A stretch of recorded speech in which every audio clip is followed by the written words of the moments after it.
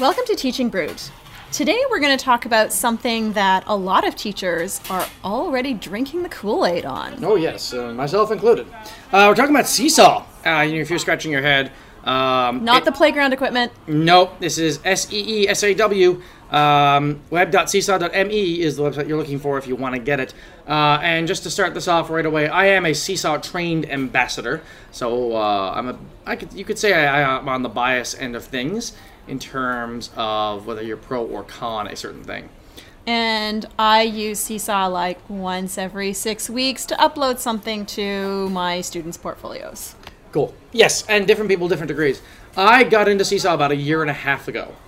I was on Schoology and found that my students couldn't really access it, and that was my big drawback. And so one of my colleagues introduced me to SeeSaw, and I kind of ran with it. And since then, I think it's awesome. So this year, I've completely integrated SeeSaw into my classroom. Mm-hmm. I have the app on my phone, and all my students have the app in their iPads. And I mean, for me, my students have the app on their iPads, and I'm using it, well, actually right down to kindergarten, so 5-year-olds. Although the 5-year-olds, I have to say, they're not super skilled with it. I don't think it's used a whole lot in their classroom, so when they get to me, there's a lot of confusion generally. But the grade 1s and 2s use it quite a bit, so they're quite old hat with it, and usually I just need to show them something once, and then they're off and running with it. Yeah. So super, super simple for the little ones. So before we dive in any further, SeeSaw is effectively a digital portfolio communication and activity tool. It basically is a way where students can show their work to their parents and to you in a private way. And from what you do with that work depends on you from there. I've been using it as my primary form of communication with my parents this year, and it has been working out amazingly. I do use email for certain few things, like if I'm confirming volunteers and stuff, I'll do it through that for a field trip, but if I'm doing en masse communications, I will do it through SeeSaw. And my response rates are very quick. Well, that's good. I mean, I have heard some very positive things about SeeSaw and parent communication. Yeah, it's parent communication both in terms of teacher to teacher and teacher to parent and parent to student, and all three together. And what I mean by that is if you take the parent to teacher aspect of it, you can send out en masse announcements throughout the day, throughout the week, whatever you want to do.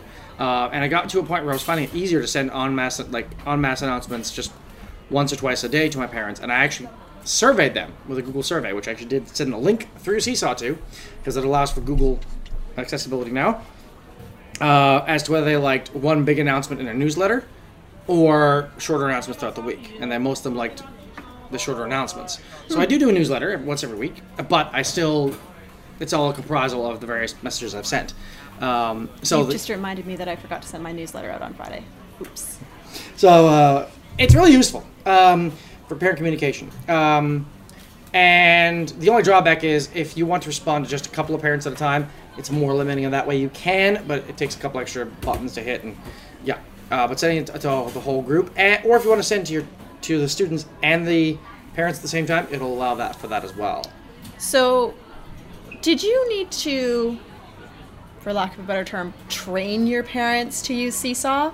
Or did they just kind of jump in with both feet as soon as you said, hey guys, we're going to use SeeSaw? It was kind of that, but I did it right in August when I started the year, and I let them know, hey guys, this is the primary form of communication. I got them, once I set up the student accounts, because that's the hitch, you got to set up the student accounts first, and the parents will associate themselves with their child. Once that happens, you get basically a bank of parents that you can send messages out to. And all my parents signed into it, and so it became real easy, and I just let them go with it. Because it's very, very basic on their end. How are the parents assigning themselves to their children? So when you, without getting into a tutorial, basically you send them a link. So you have one link per child, so you're sending out... No, you send a class link, and then when they sign into the link to your class, they choose their child in a list, and you approve that choice. Okay. So if they accidentally choose the wrong child, You just deny that and email them and say, hey, look, you chose the wrong person. Try it again. You might wish this person is your child, but they're not. So, and that basically also lends itself to the fact that whenever that child posts work, the class can see it, and their one parent can see it, but no other parents can see it. So it works out well. So I can see it, class can see it, their parent can see it, or parents, in case. And what that does is provide really effective communication to the parents about what the child is doing in class if you use it regularly, which I do. It also means the parents are more prone, if you use it regularly, to responding to their own kids' work, which happens very, very regularly, to a point of often 20 to 30 seconds after a post has been approved by me that a student has done. I will see a parent like it or comment on it. Yes, I've noticed that too, actually, with some of the stuff. On my end, I've actually noticed a weird amount of engagement, because I've got some parents who are on it within 20, 30 seconds of things being approved. They're liking it, they're commenting on it or whatever. But then I've got another huge group of parents that just aren't. Yeah, there is a chunk of parents that sometimes do and sometimes don't, but they can still see it. And if you look close, you can actually see who's seen it. There's a little tag in the bottom of every post that says seen by. Yep. And it'll show the students and parents that have seen the work. So more often than not, parents will take a look at their child's work. They might just like it. They might make a comment on it. I might make a comment on it. The parent might see that. So it's really, really helpful. And I haven't had parents wonder what we're doing in class this year, because I post math, literacy, science, everything. Not everything in every lesson. Like, there isn't a SeeSaw posting time at the end of every lesson. That's not true. But once or twice a week, we shoot some stuff up. Or if I send them an activity as like an entry slip or an exit slip, which I do fairly regularly, especially in math, the parents will see that. So oftentimes their bell work is a SeeSaw activity. Okay. And what that allows me to do is differentiate the math lesson coming up that day, because I'll be able to tell who understands it, who doesn't, and small group it.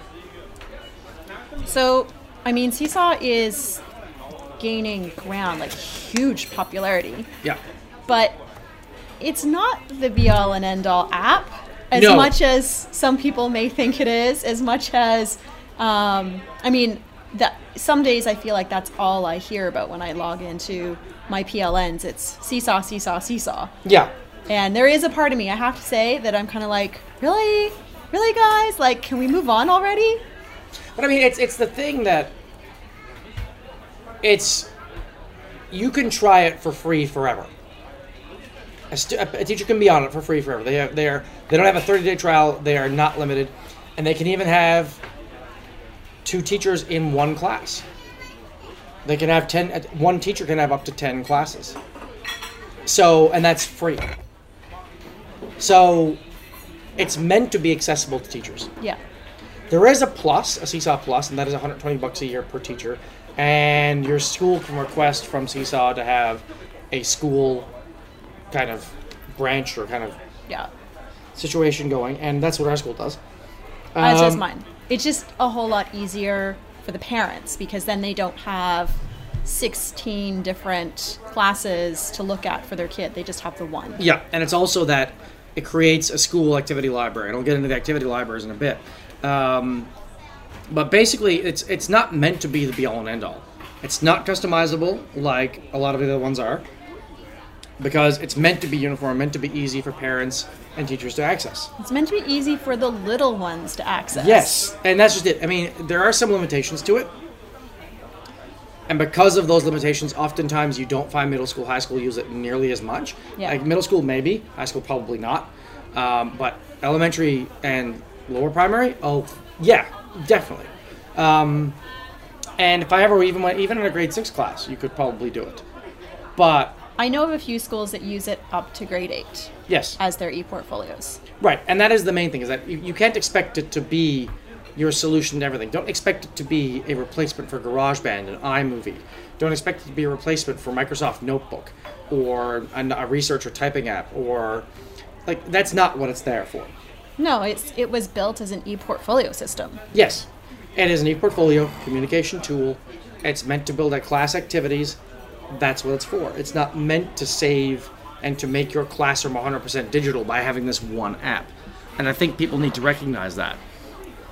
I think people are expecting, and SeeSaw will grow. It is still fairly new. SeeSaw will grow over the many years to come, especially if it keeps gaining as much ground as it does. My only hope is that it doesn't gain too much, that it becomes complicated, and thus losing the point. I think it's at this pivotal moment right now where they can add a ton of stuff, or they can keep it simple. And I'm almost in the camp of keeping it simple. There are a few things they could do. They could make some Google Drive stuff accessible, making YouTube links more accessible, which they're not really accessible right now. The ability to post bigger PDF files or multiple JPEGs and record on those JPEGs too. There's little things that would be great if they could do it, if they could do more of. But that's small stuff. Yeah. And it is one of those things where as much as we might want something, it might only benefit people who are teaching the way you're teaching. Yeah. And it might not benefit anybody else. Bearing in mind, I am in a one-to-one device environment with styluses. So SeeSaw is even easier for me. Yes. And what I mean by that is there's a draw function on all the activities and anything you're posting, and the stylus becomes remarkably useful for that. So if the kid wants to record stuff over the top of a template, it's there. You can also, for those people who just heard that and got really scared going, well, now I can't use it, you can actually use SeeSaw with your entire class if you have just one iPad. Yeah, oh yeah, totally. And don't let what I've said scare you. I know I'm in a bit of a weird outlying situation. I mean, drawing is one function of it. You can also write text into it. You can record on it, both audio and visual. So it's not like the stylus is the be-all and end-all of it. It just adds an extra thing that you couldn't do with it. It still doesn't make it, it just makes it slightly better, but I wouldn't say that without it, you're dead in the water. Yeah. So for those teachers who are listening who are in international schools, the one downside to this is that your kids can't take their SeeSaw portfolio with them very easily when they switch schools. No, and you need to see how important that is for you. For some schools that may be important, but I honestly don't see it as a huge problem. You just need to download all the best stuff into their computer and take it with you as a folder. Yeah, that to me is the way to get around that. The other thing that I've heard criticized is that it ends up being just a running kind of stream of activities. And the way around that without kind of getting... like Facebook. Okay, well, yeah. People called it Facebook for little kids. Yeah, and I can see the relevance to that. It gets around that by because the teacher has to approve any post the kids want to do, which is brilliant. And I'll admit, I have turned down posts in the past, and we've talked about how we talk to each other online, and it is a good medium for that. But there are ways to make sure things are cleaner and easier. The kids can have folders, and that way the stream isn't there. You just click onto the folder and look at the folder and see what the kid has done in math and literacy, or break literacy into reading and writing, which I do. So there's ways around all that stuff. There are. One of our teachers has folders for visual arts and, the standard subjects, stuff like that. And then there's one more folder that every kid has. It's labeled everything else. Yeah, I have a miscellaneous folder. Yeah, because sometimes there's like social emotional learning stuff or stuff that doesn't quite fit into one of the core subject areas. Yes. So, which is always a criticism of trying to do things in discrete subject areas instead of integrating everything. Yes. You can't win them all. No. And the other thing I want to highlight with SeeSaw is the activities part of it. There is an activities portion of SeeSaw where there's a gigantic SeeSaw library that is international, and SeeSaw ambassadors have been posting to it for a long time, myself included. And they create activities that are specific to subject areas and grades, and you can narrow searches down, find activities you want to send to your kids, and send them an activity. And the students will have to work on that. It'll be under their activities tab that your teacher wants them to work on this, and you can see what work they've done in a specific curricular outcome, or if it's not outcome generated, just a topic. So one of the things that I turned up when I was doing my research, one of the teachers posted what looked to be their grade book inside SeeSaw.